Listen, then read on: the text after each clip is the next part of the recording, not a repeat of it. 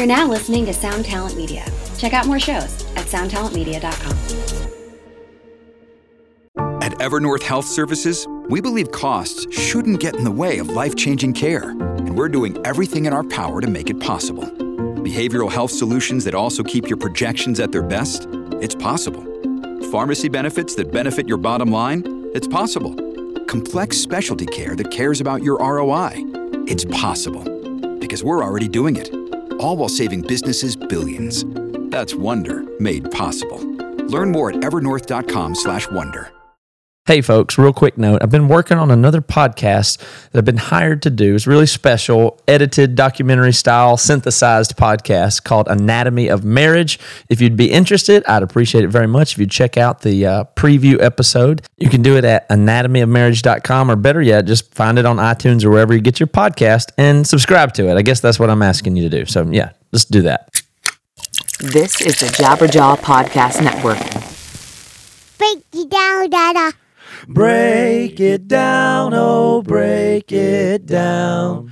Break it down, oh, break it down. Break it down, oh, break it down. Break it down, oh, break it down.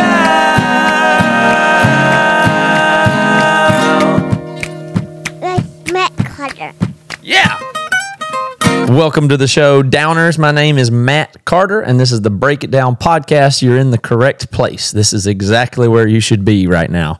If you hadn't noticed, I'm having a great time doing season 4 of this show because it's now a video show. I've got the podcast and also a YouTube channel, so I'd love for everybody to go subscribe there. You can just search Break It. I tell you what, go to my website, breakitdownpod.com, and you can find 2 things over there. Or more, but you can find the link to the YouTube channel.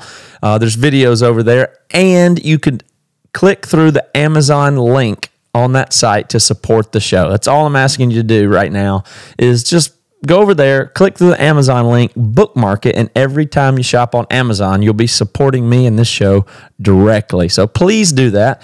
And I hope you guys are enjoying this season as much as I am, and I think that you are. And here's how it works in case you hadn't figured it out yet. I'll talk to somebody about music one week, and then the next week I'm going to talk to somebody about something different than music, maybe science or technology or something I'm interested in. I'm going to use this podcast as a vehicle to do some self-directed learning. I get to explore the world, talk to interesting people, and learn stuff, and you get to tag along. And so today, no different. Today I'm talking to someone quite interesting indeed, Zoltan Istvan. So, Zoltan, welcome to the podcast. Thanks so much for having me. Good. I'm going to tell you guys out there, you're really in for a treat today. My guest is Zoltan Istvan, and he is a transhumanist. He founded the Transhumanist Party and is running for president, and they have him polling as high as 6 in some polls that way. Is that right? That's correct. Mm-hmm. And so he used to work for National Geographic as a journalist, and he's a writer. He's written stuff for Huffington Post, Vice, a bunch of other stuff out there. And you may not be totally familiar with this idea of transhumanism or what that means, but it is really exciting stuff. Oh, I know another thing. You're futurist. You call yourself a futurist? I do call myself a futurist. Well, the future and technology and science is some of the stuff that I'm just the most interested in. So I can't tell you guys how excited I am to spend the next hour talking to you. So we're just gonna get into what that is. I wish everybody already knew what transhumanism is, but I don't think they do. So we might have to start right there with just what does that word even mean? And then we'll get into more conversational stuff. But let's start there if you don't mind. Absolutely. So transhumanism is a social movement of a few million people around the world that want to use radical science and radical technology to modify the human body and also to modify the human experience. It can be anything from exoskeleton suits to robotic arms, virtual reality, driverless cars, whatever radical tech and science that you know of, that's basically a part of the transhumanist movement. And we're a social group that, like I said, all around the world now, many millions of people that want to use it to really upgrade the human being. Upgrade the human being. I love it. It's so interesting to talk about. So on one hand, the simplest thing you could say would be like you mentioned, an exoskeleton, something that could help somebody that walk or run faster or climb a mountain, stuff like that. But on the far end of the spectrum, we're talking about way off stuff like the human race evolving beyond human? I mean, is that part of the conversation too? Yeah, absolutely. One of the most, I'd say, sci-fi or wacky concepts that people think of when they think of transhumanism is uploading your consciousness into a computer.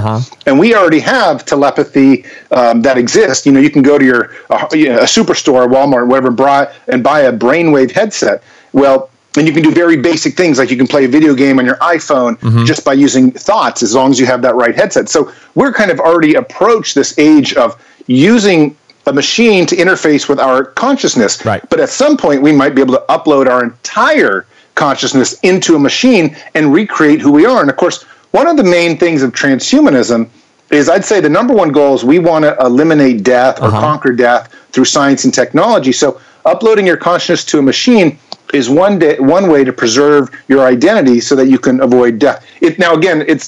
I don't really promote the idea of uploading one's consciousness, because it's kind of a bit of a wacky and crazy idea. There are a lot of other ways to eliminate death, either through replacing organs with bionic parts or through reversing aging through genetic technologies and stuff like that. But mind uploading is fascinating. It's like virtual reality, but instead of putting on the headset, you are already built into that system.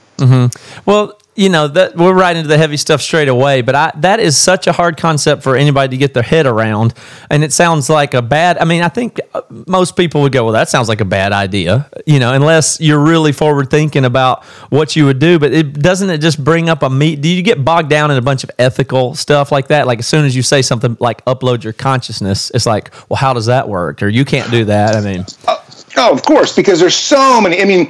Think of every single institution in America. And there's one of the reasons why in my presidential campaign I don't speak too much about uploading is because, well, first off, are you a male or female? Are you different inside a machine? Yeah. Then the sense is, well, are there any laws as as a kind of virtual entity? If you're a believer in faith in God or anything, I'm not, I'm an atheist, but is that apply? I mean, is God there in the virtual entity? And who controls that virtual environment? Like some people had said, Elon Musk wants to send satellites up into the sky and create his own form of the internet. Well, does that mean someone else controls the environment you're in, your life is in? So it gets very twisty and very thorny very quickly.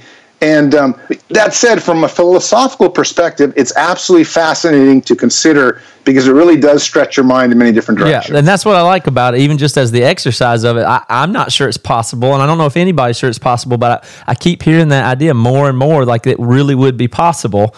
Sounds far-fetched, but maybe not. But here's the thought experiment I use. If I was sitting at a table and you were able to replicate my consciousness right beside me, let's say right there while I was sitting in the room, that would theoretically be possible at that time. And the whole point of this is so that you, as the doctor, you're going to upload my consciousness, then my body's going to die and I get to live on. But at that moment, when you make the uploaded copy, and then I would sit there and say, okay, well, I'm good. You can go ahead and kill me now because I'm over there in that computer. I would never, as the copy of the original copy, I still wouldn't be okay with dying. It would still, to my experience, be me dying, right? Of course, and that's part of all the thorniness of it. In fact, in my novel, the Transhumanist Wager, it establishes a kind of a basic amount of the 3 laws of transhumanism, of which they become known. And the very first law is like, you must always preserve your self-identity or your life. And many people say if they get uploaded into a computer, the very first thing they're going to do is clone themselves 1 million times and spread it throughout as many systems as possible, because that's it's like, if you're given one wish, let's say you find a lamp on the beach and you have 3 wishes. The very first wish, from any logical perspective, is to wish for an unlimited amount of wishes. And I think the same thing would hold true for uploading your consciousness. And again, like I said, the basics of the technology now exist. It's actually even available to consumers, this idea that you can upload algorithms of your thought process into machines. And if you could do that enough times, you might be able to do it. So I can tell you this is going to be an incredible debate for the next 10 to 15 years. And then probably within 15 years, people are going to start actually trying to do this. In fact, there are a number of companies out there that already, once you die, you upload certain things into machines. So, for example, your Facebook account can continue on after you've died, making new releases based on algorithms of what your preferences were. So if you want to, like, your child dies and he used to like soccer or something like this, all these terrible things, yet that child would still live on in social media. That's a very basic part of this kind of virtual reality identity. Now, of course, as time goes on, in 5 years, that could be much more complex when we start throwing in basic AI. Sure. And then in 10 years, it could actually be a thinking person that actually may evolve with age. But would you transfer your awareness, your self-awareness? Do you think that could transfer as well? To where you would be in the computer and you'd take a deep breath, like, I'm in this computer. I feel, you know what? This is me. Yeah, here we go. If the machine is simply a bunch of meat, and that meat is 3 pounds approximately, and that meat is full of subatomic particles that move in certain directions, and it can be replicated, well, then the replication can be the exact copy of yourself. Mm-hmm. That's the idea. Now, it may not be the exact copy at that moment, based on the Heisenberg principle and other things, but it will be so close that you and I probably wouldn't even notice the difference. Now, that's, of course, again, we're going down this philosophical rabbit hole, but, I did my senior thesis in college on brains in the vat, on simulation theory, which is essentially the same thing. How can we prove that you and I are actually not a brain in a vat right now? Yeah, that we're already not in the computer and we're having this conversation. And frankly, the best philosophers in the world still haven't been able to conclusively prove that they're not. You can't prove that we're not that. Yeah, I've thought about that a bit before and talked about it. Simulation theory is Bostrom did that a lot, right? He's the guy that talks a lot about that, right? Yeah, he's definitely one of the leaders. Is he a transhumanist? Does he identify that way? So, Nick Bostrom was one of the original founders of the Transhumanist Association, which was one of the first groups for transhumanism. He has since distanced himself, I think, a little bit from the word itself and from the movement. It's grown a lot since that happened about 15, 20 years ago. And I think people sometimes distance themselves from the social movement because the social movement is kind of known as either being a little wacky, a little weird. I mean, after all, look at what we're talking about.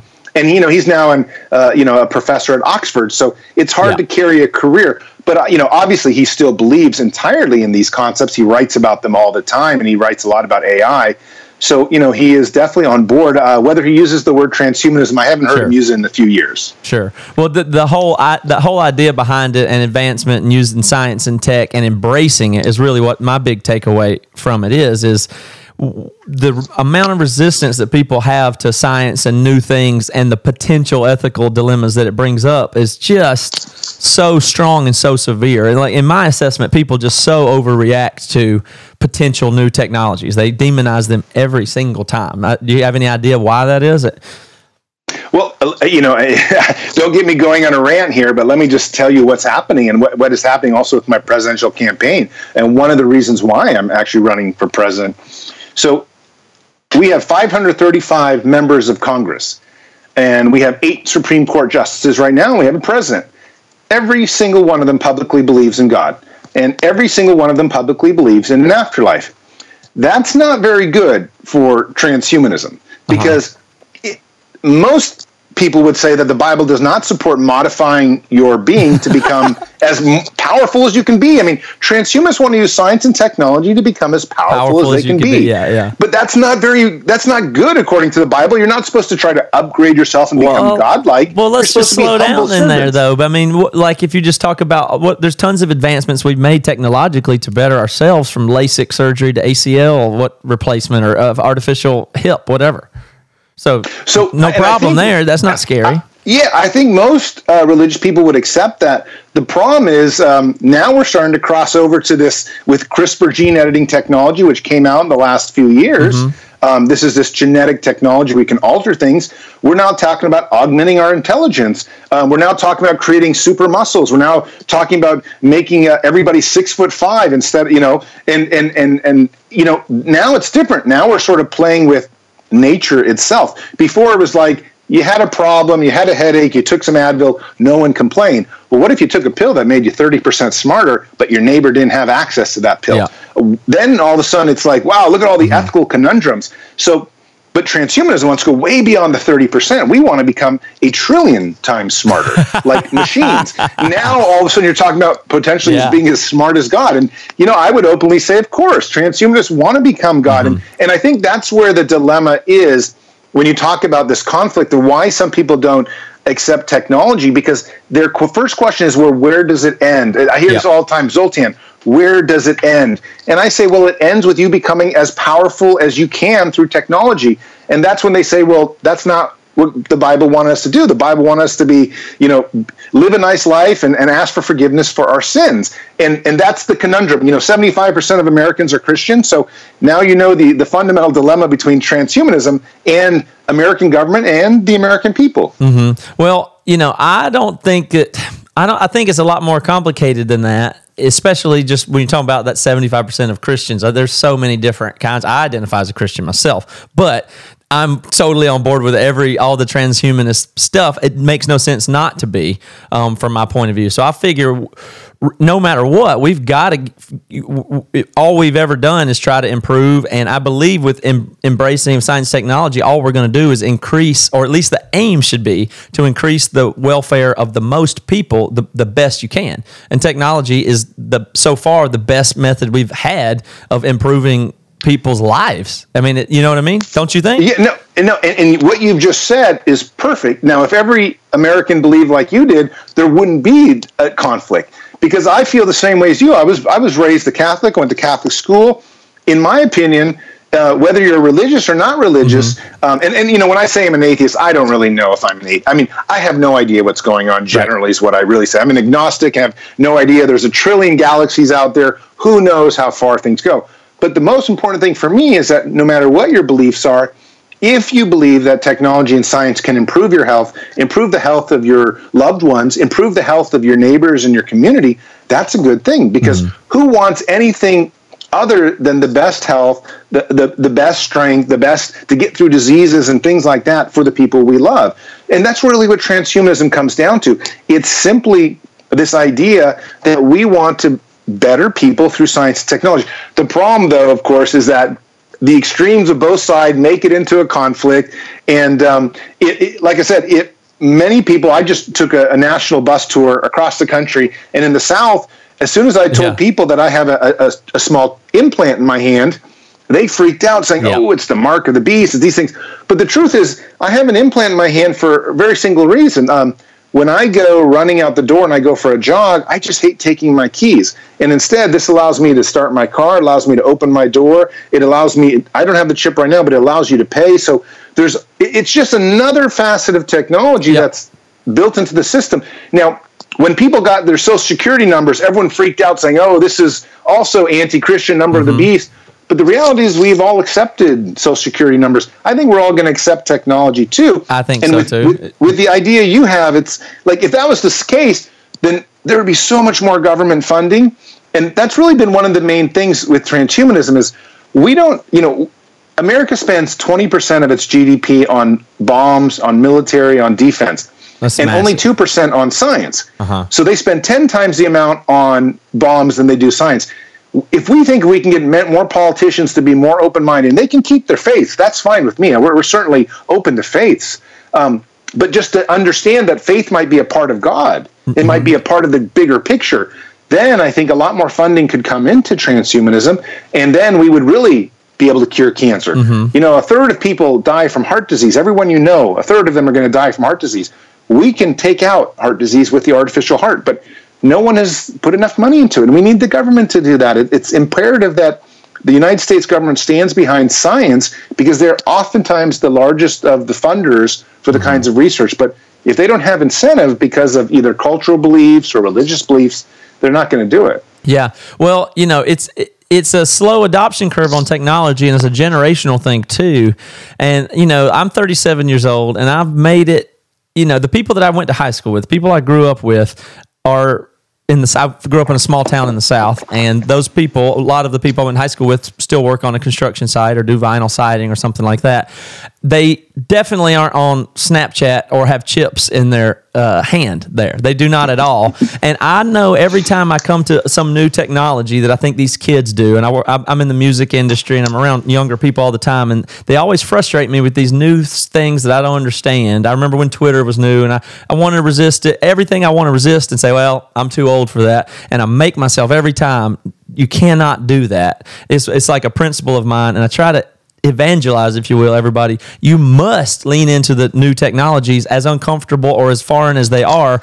You'll only be more behind by taking that attitude of, well, I missed the boat on that. You still got a long way to go. You don't know how long our life's going to go or even extend. You've got to stay with it, or you risk. I think some of the people now who are going to be, that are in their 30s and 40s now, by the time they're 60, if they don't stay with it, they're going to be the most left behind generation of all time, given the speed that things increase. Of course. And I think that's the most important thing, what you just said about, speed increasing, is whatever happened in the last 10 years, in terms of change, in terms of technological innovation, it's going to happen in 5 years. Right. The next 5 years. And then after that 5 years, it's going to happen in 2.5. And then it's going to happen in 1.25. Technological innovation exponentially grows. And that's the most important thing to understand. Just a few years ago, we were talking about driverless cars like it was some science fiction concept. It was going to be, you're right. 5 years ago, it was way off. Yeah. Now they're on the road. Yeah. And just a few days ago, or like a few weeks ago, we thought Uber was going to create all these jobs for all these new people to be Uber drivers. And now they're talking about driverless Uber drivers. So all of a sudden, in the span of 2 years, this entire great idea of all these brand new people having jobs has gone away, because now we have driverless cars. It's changing so quickly, like so dramatically quickly. The CRISPR technology I mentioned, the genetic editing, literally people are messing around with growing a third arm or messing around with growing a third eye in the back of their head. And that's what this genetic technology allows you to do. And, okay, that sounds weird, the stuff I mentioned, but more importantly, it's already been used to cure cancer, some cancers. And it's going to be very important up front with we're having new children. We could cure heart disease before it ever happens. Right. Like my father's had 4 heart attacks, for example. He's only 71 years old. If we could have had a baby, cured that genetic trait of his, he would never have had these heart attacks. His whole life would have been different. Yeah. Well, if I think about that in the sense that it's easy for me to look farther ahead and say, well, you got to die of something and you don't really want to live forever. I can see arguments for that, and I kind of want to get into that in a minute. But it's so weird once you have the ability for something, to not use it seems like a moral error. Right? Like if you didn't rescue a baby, if you didn't stop a snake from this, if you didn't use the vaccine for malaria in a place or whatever it is, if you fail to operate, to do something that could help or save another person, it seems wrong. But on the other hand, looking far into the future, it feels like, oh, you're playing God, or you're changing genetics, and you're not supposed to do this. But once the technology exists and becomes ubiquitous or accessible, it will inevitably feel wrong not to save a baby in the womb that has a congenital heart defect, right? 100%. And I think you'd be a monster not to. So what are we? Exactly. We have a mandate to do so. And one of the things I often tell people when they say you're playing God is I say, I don't think you realize how if God exists, I don't think you realize how amazing God could be. We're talking about something that could be 100 trillion times smarter than us. Right. So just because we fix a congenital disease in birth is not something that is, that spectacular. It's not that much more spectacular than the first primate making an axe. We are newbies. We are little tiny infants that are, creating this kind of technology and we're going to have in the future, we're going to be like pure spiritual energy machines, all this other stuff. Then we can start talking about how creative we are, how godlike we are. We're still pieces of flesh. Sure. We have a 3-pound piece of meat. If somebody punctures that 3-pound piece of meat, we're over. We're pretty fragile creatures. Absolutely. And I think we have a long way to go. So you talk about bionics, but then you also mentioned CRISPR, which I'm glad I've talked about that a bit before and familiar with it. It's weird because at first this stuff sounds like tech and technology, and it's like when you look at a sci-fi movie from the 80s or 90s, it's unbelievable machinery, but then as it turns out, the future is much cleaner and nicer. And so when I was first thinking of these types of thoughts of future and integrating technology with the human body and chips, it sounds like a bunch of mechanical stuff. But now when you think about CRISPR and all this other stuff, you realize it's going to be biological, a lot of it in nature, more so than physical machinery. Exoskeleton, sure, we'll do that in the next few decades.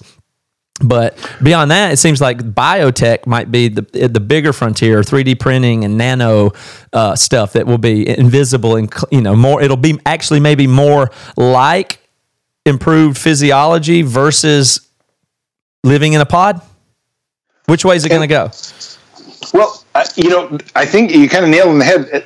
It's probably going to be improved physiology for almost all the reasons we've been talking about.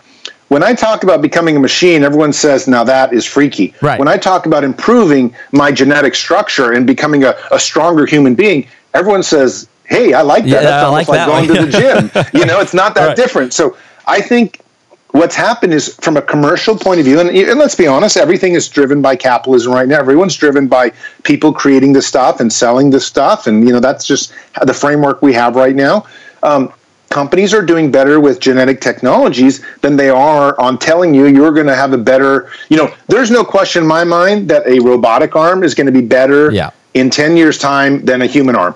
But I bet the companies that make a improved biological arm are probably going to be worth a lot more money than the robotic arm. And the reason is for what exactly my wife said. Well, I like your idea of a robotic arm, but I don't know if I want to sleep next to you. Right. It's just like, that's just weird.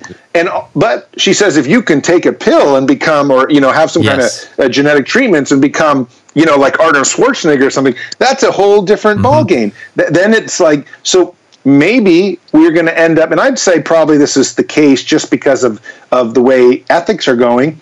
People are going to feel more comfortable with improving their biology first, and then we'll later look at, whether it's time to become machines or cyborgs at some point. Yeah, well, we do insane things to our biology right now, and pills are a great example because we're willing to take, the whole notion is people are insanely selfish and really greedy about what they can get for their body, especially if it's like, if they could take a diet pill to lose weight or gain muscle, or, even steroids, you have to work out to get the benefit, even if you're taking steroids. But if there was a pill that you could take to just be stronger, and the way we use antidepressants, we barely even understand how they work, people are eager to do simple fixes. So if there was one to change your genetics, your internal stuff, you better believe people will be all over it. They'll think, well, at least for me, I don't care about everybody else, but at least for me, I'd like the intelligence boost, please. There's no way that won't run wild. Of course, and I think that's why this industry is going to become so powerful, is because it's really not, taking a pill that genetically makes you stronger versus taking an Advil is hardly different. Right. Whereas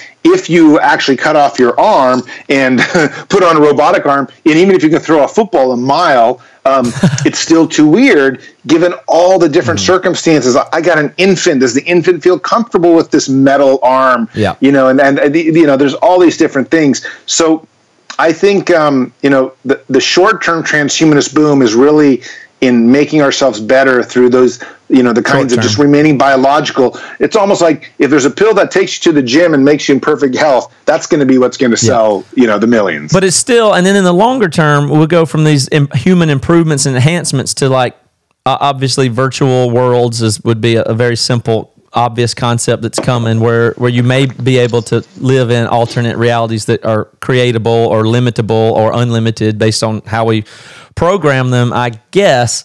But what's interesting to me is when you talk about the bionics and the just human improvement, if you could have bionic eyes, let's say, and ears. So I'm a musician by trade. That's what I do. And I realize that all of art that we do, for instance, which occupies so much of our economy and people's thoughts and enjoyment and pleasure, it comes from a couple of our five senses and interpreting some very small amounts of data of sound waves and light waves.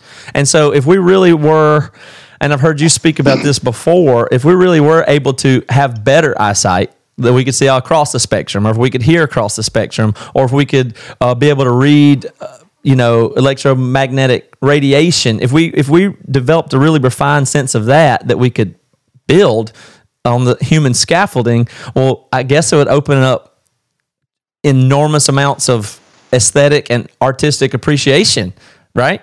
100%. I've actually written I'll have to email it to you, but I've written an interesting article for Vice about the future of music, because I have, the cochlear implants is one of the most important and widespread of the brain implants that we have. About 300,000 people around the world have an implant because they're deaf or whatever, and it allows them to hear things. And what's interesting about that is it allows them to hear things that you and I cannot hear. It allows them to already tap into certain types of frequencies. And just so you know, what you hear is literally approximately 1% of the spectrum of sound waves in the universe right now. Your ears cannot hear more than 1%. Maybe it's a few percent. It depends on what the studies are done. But whatever it is, you're missing out on a huge amount. Your ears miss out on a huge amount. Right. The technology that we have allows us to hear a huge amount more of the spectrum. And this is why blind people that have actual artificial eyes and robotic eyes are able to actually have a telescopic vision that is better than the human vision. Amazing. Now, yeah, and so you're all of a sudden, and this is very interesting also given the fact that we have the Paralympics going on right now. I've been on the record before saying that in 10 years, disabled athletes are going to run faster and jump further than the best Olympians we have because of the technology. In fact, somebody who's quadriplegic, probably within 1 decade's time, will run faster with an exoskeleton suit than Bolt, than the fastest man alive. That's how fast this technology is growing. But back to the brain implants, especially the cochlear implants, which ties into your hearing nerve. You're going to be able to not only hear different types of sensations, but you're going to be able to hear things that instruments would never have been heard, like things that only animals can hear, and other things that only machines have been able to create that some animals can hear. This is going to open up music like we've never heard before. Totally. You think music's stuck just through the different notes we have. Actually, music's in a few years, music's going to expand. I mean, imagine Mozart could hear some of this stuff. Yeah, exactly. It's a growing field. All these fields are growing. Yeah, and if we had a new sense, let's say electromagnetic vibration or fields, if we could determine them, like the most crudest thing possible would be a sensor that you have and you can detect if there's a field, electromagnetic energy in the place or not. Okay, that's the most basic thing possible, but if you keep refining it and its sensitivity and what it is, eventually there will no doubt be a form of aesthetic art on arrangement of electromagnetic field. It'll be appreciable. Do you know what I'm saying? It would actually be something you could be obsessed with, how beautiful the patterns of electromagnetism are that are invisible to people now. It'd open up these whole new realms of thought and art and entertainment and pleasure that we don't even have access to now. Yeah, and actually, believe it or not, there are actually a few cyborgs on planet Earth already that have something similar to that. There's Neil Harbinson, who has an antenna out of his head, and he was born colorblind. And this antenna recognizes colors it's computerized, recognizes colors by vibrating certain ways when it recognizes a certain color, and then that vibrates a certain way in his head, and he's learned to see colors through that type of antenna. But that's just one way that you can start interpreting art in different ways. And of course, friends do things like email him pictures indirectly into the antenna of where they're at, like say you're on the beach in the Bahamas, and he can feel what that's like as opposed to see it. So when we talk about what the future is going to be like, reality is very, very small to us right now. Yeah, we have very limited access to what reality is. We see way below 1% of the light spectrum of the universe right now. And in the future, if we're going to have robotic eyes, we're going to see huge amounts more. Like, for example, and it's not just, for fun and art. I mean, you walk into a bedroom with your child sleeping, and all of a sudden you see carbon monoxide. Totally. There's a dangerous element, or something like that. And these are kinds of things that'll be very practical from a very. I'm just writing an article right now on robot nannies, and the robot nannies, like the Jetsons, can actually see Rosie. the tiny. Yeah, like Rosie. They can see the tiniest poisonous spider on the wall and recognize it, whereas a human being would never, ever see that, and they can see in the dark. Sure. And we're entering an age when safety and practicality and functionality is going to dramatically change. And at some point, I'm a big believer in there's about 6 companies around the world right now working on a bionic eye. And because we have 2 eyes, I'm a big believer that a lot of people will probably upgrade their eyes, and they can already make eyes look so you can't really tell the difference. My father lost an eye because of diabetes, so I've been pretty, following the eye industry. And The robotic eye is going to allow you to see literally 20, 30 times further, much closer. It's going to allow you to see dangerous gases. It ties right into your optic nerve, and you can replace one without actually like losing your biological eyes. So it's a kind of a win-win situation. So I'm a big believer that so they already have robotic eyes here, but probably within 10 to 15 years, there will be commercially available robotic eyes that are better than your eyes for a majority of things. Mm-hmm. And like anything, you'll be able to stream media through them too. Yeah. Wow. I mean, obviously a lot of the stuff we're even talking about is very infantile. It's just basic improvements. But so a bigger deal would be ending death or exponential life extension, at least. That seems inevitable that we're going to dramatically increase life expectancies. That's a no-brainer. And maybe to the point of ending death. Is that something you really genuinely believe that we can end involuntary death? Well, yes, 100%. I think actually within 15 years, you're going to start hearing about people that are really no longer dying. In fact, you've probably heard of cryonics before. Cryonics is, and just your listeners, when you freeze somebody in hopes of bringing them back to life. Most transhumanists like myself, there are these special tanks of nitrogen. We actually don't consider people frozen to be dead. We actually think that that's emergency medicine, just the most extreme kind. Because we know the technology is coming to bring them back to life. We've already done it with certain types of worms. We've done it with certain types of animals. So, and they now have this saline solution where in Pittsburgh, the FDA approved it. They're now taking gunshot victims and putting the solution in them, and for about 4 hours, keeping these people clinically brain dead, every type of dead you can, totally dead, and then bringing them back to life, like somebody had fallen into a frozen river. Mm-hmm. So, and that technology is just expanding quickly. So my idea here is that even if people can die through some type of terrible tragedy, like it's going to be a while before you cut off someone's head and they can put it back on. That's even though I know there's been some tough stuff on that, that's, or somebody being burned, into ashes, that's going to be, decades out. But if somebody dies from lung cancer, we are working on artificial lungs. If somebody dies from, so we can replace it with the artificial lungs, just completely take it out. If somebody dies, you already see here are people carrying their heart in a backpack. There are a number of human Americans right now who have their heart in a backpack. They carry it. Their heart failed, but they were able to get another one, and it's just a pump in a backpack with a battery. These things are, organ. The heart is a pump. I mean, it's not that difficult to recreate. That's how we're going to keep people alive. It may not be the way that you want it right now, like the Fountain of Youth where you drink something, but that's coming too. But that's still 30, 40, 50 years out. So but in 10 to 15 years, it's going to be good. There's a weird thing that's going to happen if we cure cancer, heart disease, and we even get into genetics and fix the telomeres or whatever causes aging or cell damage, whatever those things are.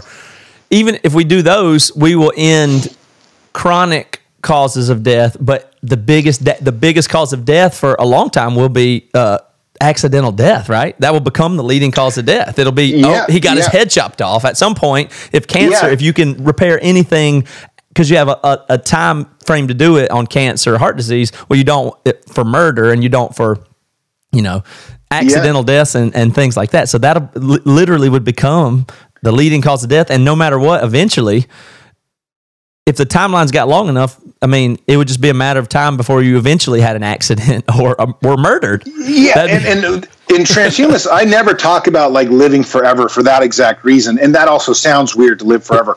What we talk about is what's wrong with 500-year lifespans.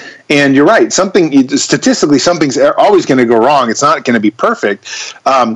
But that's a lot better time than we have now, especially if you have a child, especially if you have a child who has leukemia, and all of a sudden, that's terrible. Like, we got to get rid of leukemia. That's a priority number one. Children should not have to die.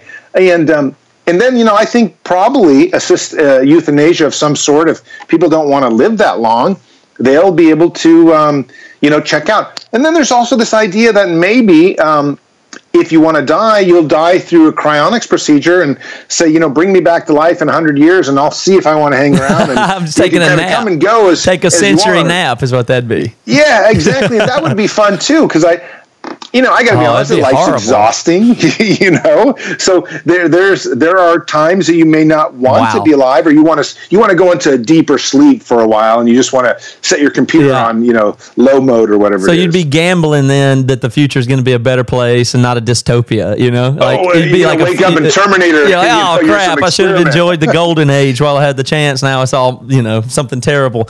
But that to me is weird because I feel like, and leaves technology a little bit. This is a little bit of just psychology or something, but I feel like the older you get cranky and grouchy. And some of that is because, your bones hurt, this or that, whatever. But if you think about being married to your wife for 50 years, that's amazing. But it gets difficult, like relationships and humanity is strained. So I have a thought that the older you got, if your body even was in great health, you might become more grizzled and bitter and hate-filled as a person as you experience life. Because a lot of, relationships ultimately are almost always strained. And we look at a kid that's 3 years old or 7 years old and you think that's the best. And it almost only gets worse for them. Like some stuff gets better, but in a way, you can't reverse the purity that you get when you're young.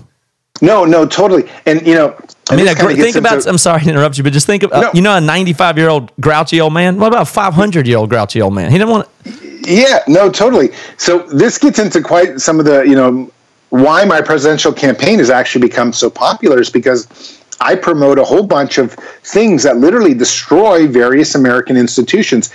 I'm not a believer in marriage. Okay, I'm married now and I have a nice wife and I have a family, but in a 1,000-year lifespan, I don't think monogamy is a good, a sane kind of program. I mean, we're talking about biological animals, and that's why we're doing it now. But we're not going to be biological animals if we're uploaded or if we're part robot or, the sex drive can be satisfied through a chip. There are companies out there that are working on stimulating the erogenous zones in your brain right now. So, there's a whole bunch of things like that are happening. Like you would ultimately be able to choose if you wanted to have a sex drive and how so strong, or if you wanted to stay monogamous. I guess everything would just wind up being choices is where it would head, right? If you want to die or not, it's your choice. That's what everything would kind of converge to. Yeah, hey, I'm losing you a little bit, but you're still there. Say it again. I said, so it seems like everything would just kind of converge to you have the choice of everything. Do you want to have a sex drive? How strong do you want it to be? Do you want to live? Do you want to die? All those things just become choices at some point. Yes. No, and I think this is something that's going to have to, everyone's going to have to make an individual choice. But the good news is that the choice is there. I think one of the most important things is technology gives us more choices. And I think if we know we're going to live 1,000 years, you're going to take the marriage concept much more differently. Mm-hmm. Also, would you have children in the first 100 years of your life you if you knew you were going to live? Yeah. Of course. Yeah. And but of course, by waiting 100 years, maybe we wouldn't even be biological anymore. So I think that, the reality is you just got to go with it and see what happens. And some people will want to stay behind. Some people will want to go forward, and that's how life's going to be. But I'm pretty certain that lots of institutions, I talked about the death penalty recently. I'm against the death penalty because I know that in the future we're going to restructure people's brains very easily. So those people that are killers or serial killers, we can make them nice human beings. Maybe they don't want to be, but from a societal perspective, it makes sense to put a little chip in their brain and say, now you like Disneyland, you like being a nice human being. Well, that's better to me than murder, than killing them. But that just changes this very fundamental, controversial idea of the death penalty. And it just shows how technology can literally change the entire landscape of human societal existence. Yeah, and so I get that. And that's why it's important to make it political or on the front of stuff, because some of the stuff that we try to solve as societies, we don't use the technology approach. We use the social approach or I don't know what the other stuff is, but we're not really using what may be our biggest asset because it is scary, and then it's also maybe a decade or two off. But those are the types of things we're going to need to deal with the planet in the future. We're going to need to deal with corrections, human, people in that way. We're going to need to deal with existential threats and stuff like that. And there's no better, there's regular old policy isn't going to do the trick on those things. It's going to have to be advancement in energy, being able to have unlimited energy or get it from nuclear fusion, and all these things are going to be the way out of all of our problems. Of course, and and this has been a huge amount of what my campaign is about. Is I have no chance of winning. I just tell people, look, the 20-year, 25-year political window is quite different. We're almost certain to have machines that are smarter than human beings. So are we going to continue to have human presidents? Why would we have a human president when we could have a robot president that makes much better decisions for us? But that's not just it. It's everything. It's the idea of education. Can we put chips inside our children that teach them Spanish? Well, frankly, most experts think that's another type of thing we're going to be able to do. So, here I have my a 5-year-old and a 2-year-old, and we're already going through Spanish lessons. And I'm telling my wife, well, maybe we can just buy that chip in 15 years. Get that download. And this is all crazy stuff. Yet at the same time, there's no question in my mind. I live in Silicon Valley. I've seen the manufacturers of these places. We're moving to this era, and it's not that we're moving there slowly. It's that if you have a 5-year-old daughter like I have, she's never going to learn to drive ever. Right. She's never going to worry about drunk driving with her behind the wheel because she's never going to drive. And that's a very different perspective than you and I grew up with, I think. Mm-hmm, definitely. And I have a 3-year-old daughter, so I'm in the same camp there. Man, that's insane that it'll go that fast. But let me tell you something that works against what you're saying from my point of view here. I live in Seattle. We're just now getting our mass transit system, okay?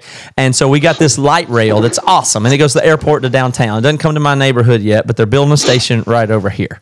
And I'm really excited about it. It'll be done in 2024.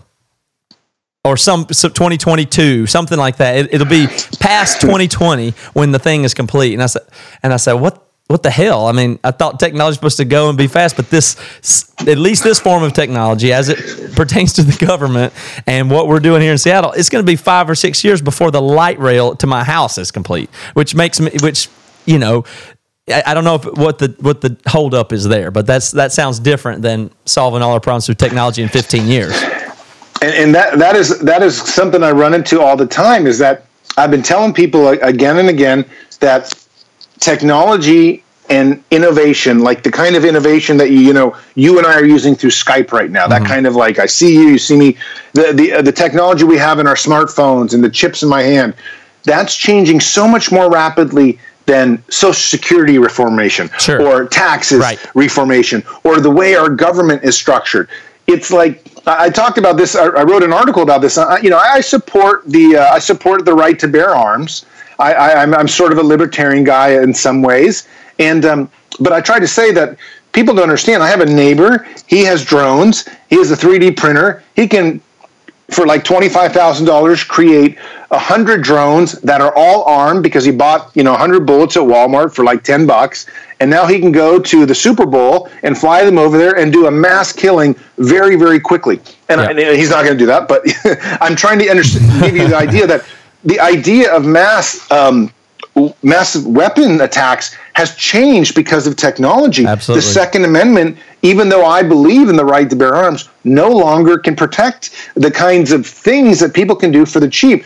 Our entire Constitution was written in quill pens for people that had muskets. We need to, as a country, as a world, start thinking about how fast technology is affecting our society. Genetic editing, well, what do you mean somebody is going to have a third or a fourth arm and then wants to compete in the Olympics? I mean, what does that even mean? Like, this is a very different type of era we're entering, and I think a lot of people haven't thought about it. It's like I said, it's again why my campaign has done really well. It's not because I'm qualified to be president. I'm too young. I don't have any experience yet. But it's because I'm asking questions that for the very first time are being asked in a political and a legal format, and everybody realizes that these are things that need to be answered. And they can't be answered in the way America has been answering things, take 10-year studies, and yes, we'll worry about it later. Actually, the CRISPR technology is here. People are modifying their dogs. China is starting to look at augmenting their children's intelligence. Does America want the next generation of Chinese kids to be smarter than the entire generation of Americans because we had ethical quandaries? That's right. I mean, you talk about guns. I mean, that's a technology. that's all that is. And now, it's a big problem. But I mean, it won't be the big. You take away every single one of them, we'll have much more efficient weapons that will be affordable and accessible, like drones with who knows what, drones or biological weapons that you can make with your computer in a little lab. I mean, that has to be, you could murder somebody with a virus when you'll be able to program it, and not long from now. You don't worry about guns. The bioterrorism kits on eBay that you can create incredible amount of They're crazy called bioterrorist kits. Well, they're just that's what they're known in how we refer to them, but they're under $1,000. If you just have a basic master's from most any university in America on biotechnology, you know how to create some terrible things. And if you're lucky and you come up with an anomaly to anthrax or some of these other things, or some other viruses like SARS, whatever, I mean, you can decimate huge populations levels. Now, or target individuals. The drug-related war, whatever.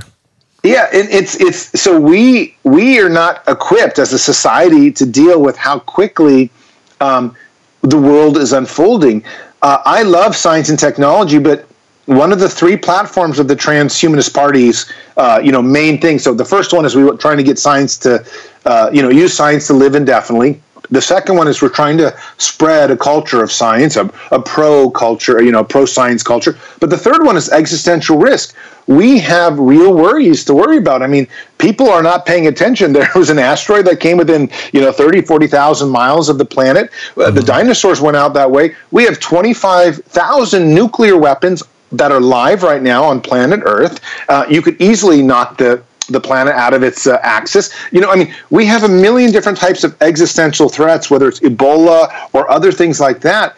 And no one takes that stuff seriously because it's become, it's just, anyways, we worry about it. The Transhumanist Party, my campaign, worries about this stuff to try to say, preserving humanity, preserving the brilliance that the human species has arrived at is priority number one. Okay, so that brings me to what is the most interesting part of this in question is, are we just pro-human no matter what? Is it just humans are the best because we're humans and we protect that? Because I like to think the Human Project that's my team. I think that way, and I'd love to see the humans be better, improve. But on the other hand, is it not possible to just that we're humans and we're just a step, and then maybe we even allow humans have a limited time and we're just participating, and then we're going to evolve past humanity and technologically. So is that somewhere where you think and people would say, or does it end with optimizing humans? I believe that we carry the very best traits of the human being with us. And in fact, I believe we carry the very best traits of the reptiles that we evolved from. In my opinion, with us, the very best traits of maybe even just viruses, that we evolve from. I think every single, age should take what is the very best and build off that. Because, the next age is certainly the machine age where we become cyborgs and probably, like I said, but will we still be humans? Well, I mean, that's the question. What is human? If we're living in a simulation anyways, what does it really mean to be human? I think what we're trying to say is there's something about us mammals that love one another, care about one another, want the best for one another. Well, if that's what it means for humans, I think we can also be part machine and still want that for one another. And I think that, caring about the environment. So that's why for me it's very important that transhumanism has the word humanism in it, because I want to carry the very best of the human body, the human being, the human spirit. To post-humanity. Are you looking at a post-human future? Do you hear me there? I lost you a little bit. Are you looking forward to a post-human future? Well, we're definitely looking forward to a post-human future, and I do specifically, but I would never want to leave behind the human element, because for me, I wouldn't even know why I would go forward if I wasn't part human.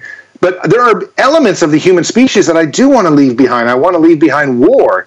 I want to leave behind crime. I want to leave behind maybe hatred. I mean, there are things we can evolve into that would be better than what we are now. And, I think, in fact, that follows a lot of the great religions, is this idea that we are evolving into a better spiritual creature. And for me, whether that's machines or people or, whatever it is, for me, as long as it's a better entity and a more sophisticated entity, I'm on board. Well, but okay, I'm still lost in my own head, not because I'm not following what you're saying, but if you look at it biologically or evolution thus far, we go natural selection until speciation occurs, which is when you can no longer interbreed with the other species. So we would have to, has evolution ended, or are we entering into a new kind of evolution? Because technically, do we have natural selection anymore, or if we're manually selecting for it?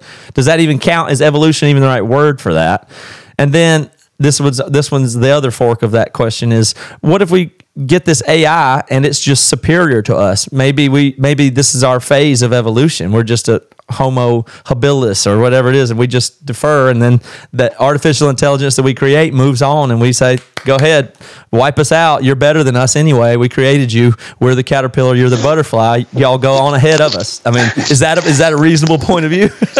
Well, in my campaign, in my party, we don't support creating an AI or a machine that's superior to human beings. I only support that if I am directly connected to that machine. Mm-hmm. A lot of people say, we're going to create artificial intelligence. It's going to be the greatest thing that's ever happened. But I actually believe that we should not create another species that's smarter or stronger than human beings unless we are directly, either through neural interfaces or through wires or whatever, connected to it, because I have no intention of creating the Terminator and then losing, saying, so sorry to the human race. Right. I want to keep my humanity and add it. In fact, when you think about our symbol, it's humanity plus. That's the transhumanist symbol. So it's always humanity plus a bit more. Yep. And that's really where transhumanism is. Yeah. Well, I think of it as just, the human project. I'm excited about creating media and art because I think it contributes to human stuff. So, and to me, believe in God or not, that's what God would have people to do. I think if you read it correctly anyway, it's improve the welfare of other humans, help as many as you can, do the best you can with what you have here, continue to grow. I think those are all things that totally line up with secular humanism or faith if done right. I just think those things make sense. But it gets really tricky when you think of introducing stuff that could change or end or become post-humanity. That's when I really get lost. But it's really exciting. It's really exciting to think about. But if we could create more ethical creatures than us that are not human, why wouldn't that be better? Well, it probably would be better if you're thinking in terms of I hope, for example, that my kids are better moral and superior animals or superior mammals or living entities than myself. And I would be proud to do that. So maybe, we will give birth to some kind of creature that is better than us, and we'll, our mortality will take us and we'll lose and they'll go on. And I would feel okay with that, but hopefully that wouldn't be so different than myself. Yep. That I couldn't even associate it with. I think personally, I would like to stay on board, be a part of the ship. I don't need to be the captain, but hopefully I will be directly. The way AI is going to unfold, probably in 10 years, we'll have an artificial intelligence that is equal to the human mind. And then 10 seconds later, it'll be a million times more, and then it turns the lights out on humanity, right? That's exactly the worry. And I've written about this endlessly. The thing, though, is if we're directly connected, we don't turn on the on switch until we're sure that our brains are either neurally or some way connected. And then we turn on when we leave, when we make that growth, that could be the next evolution of the human species, and some human element will be a part of that. Yeah, it would be even in no matter what. In the same way that you said, we have parts of the deep reptile brain in us and things along the way. So no matter what, even if AI continued without us and iterated many other times, it would always contain humanity as a part of it. That's how it would always be part of its history, regardless. If there's Now, no I humans on personally- Earth for the next 1,000 years, and it just continues for 10,000 years, then we're still there in a way. Of course. And I agree with that. I don't want that to happen because I want to be there like you and I, the way we are right now. I'm talking to you, you know me, I know you. I want to be there like watching it with my own eyes. But at the same time, I realize that maybe we're not in control. Maybe technology has always been in control. Like I said, there's 1 trillion galaxies out there, and each galaxy has 500 billion planets and stars. Maybe there's a lot more going on than we actually even know. Maybe it's spirituality, maybe it's God, maybe it's a total void. I don't know. And maybe it's just a terrible destiny. But I tend to think optimistically of it, that we are humans. We're creating a better world for us. We're evolving ourselves at this point, and hopefully we're going to make it so that wherever that train goes, we're on it and we're going to enjoy the ride. Yeah, it'll be interesting to see, can we improve, or are our flaws inherent in what we are? That's kind of the big question. Yeah, of course, a huge question. If our flaws must tack along for the ride, or if that's that's what makes you human. It's like, Of course, that's a great question. Is it our flaws that makes us human? And philosophers have debated that for centuries now. That's a very funny thing, because you're like, well, if you can live indefinitely, well, wouldn't you get bored, or wouldn't life lose some of its meaning? But these are inherently difficult questions, and I don't have all the answers. I just want to get there to find. Yeah. I want to ask the questions and see what happens. Do you think you're going to make it? Do you think that you're going to survive or become uploaded? Like, do you intend on not dying personally? Like, I don't. Like, I'm into all the stuff you're saying. I say green light everything, but I don't actually have any belief personally that I'm not going to die in 50 years. I would be very surprised if I die. I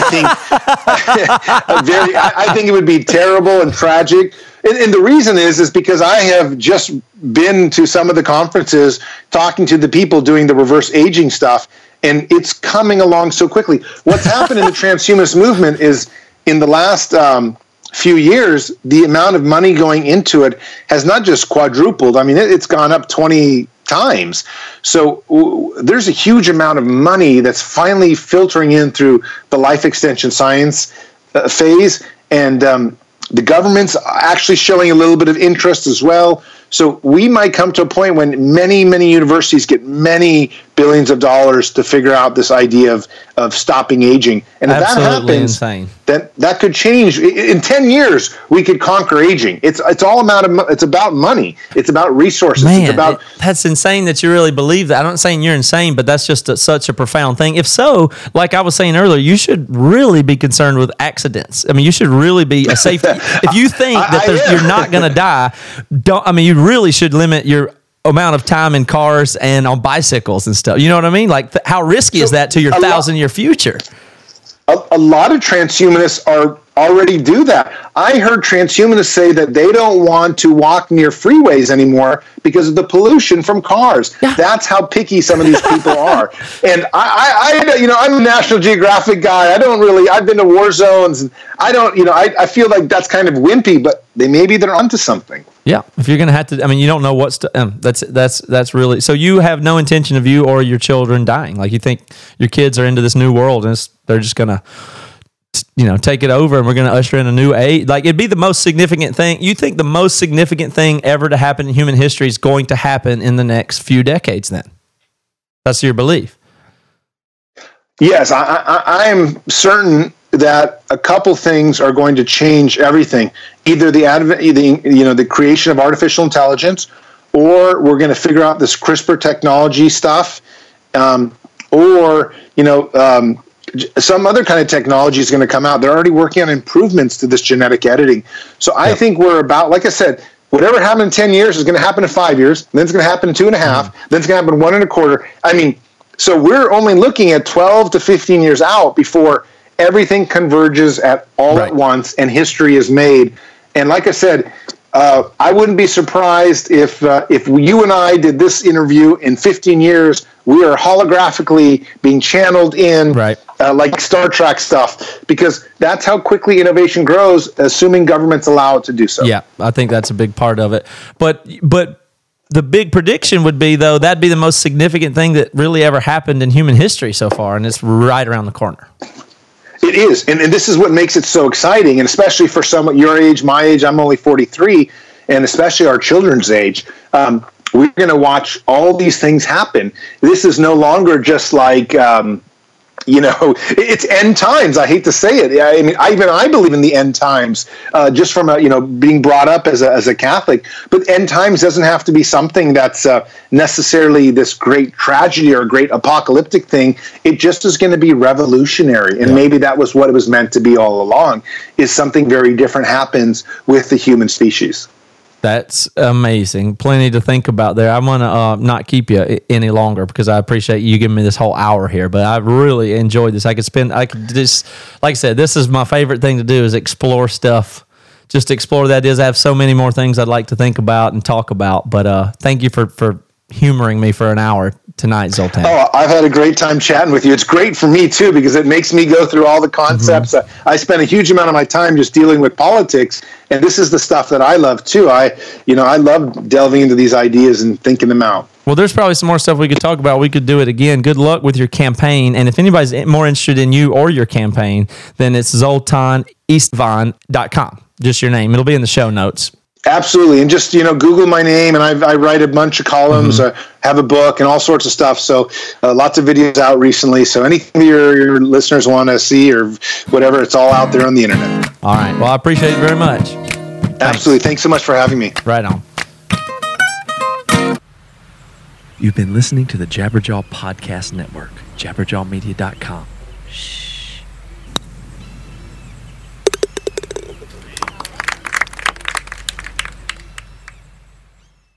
Hey, this is Chris Swinney, formerly of the Ataris and currently host of That One Time on Tour, part of the Sound Talent Media Podcast Network. Have you ever wondered what it's really like on the road? The highs can be euphoric, but the lows can be crushing. Join me every week as I chat with industry pros about what it's like living out their wildest dream and, in some cases, their worst nightmare. Past guests of the show include members of NoFX, Pennywise, Bad Religion, and more. Listen and subscribe at soundtalentmedia.com.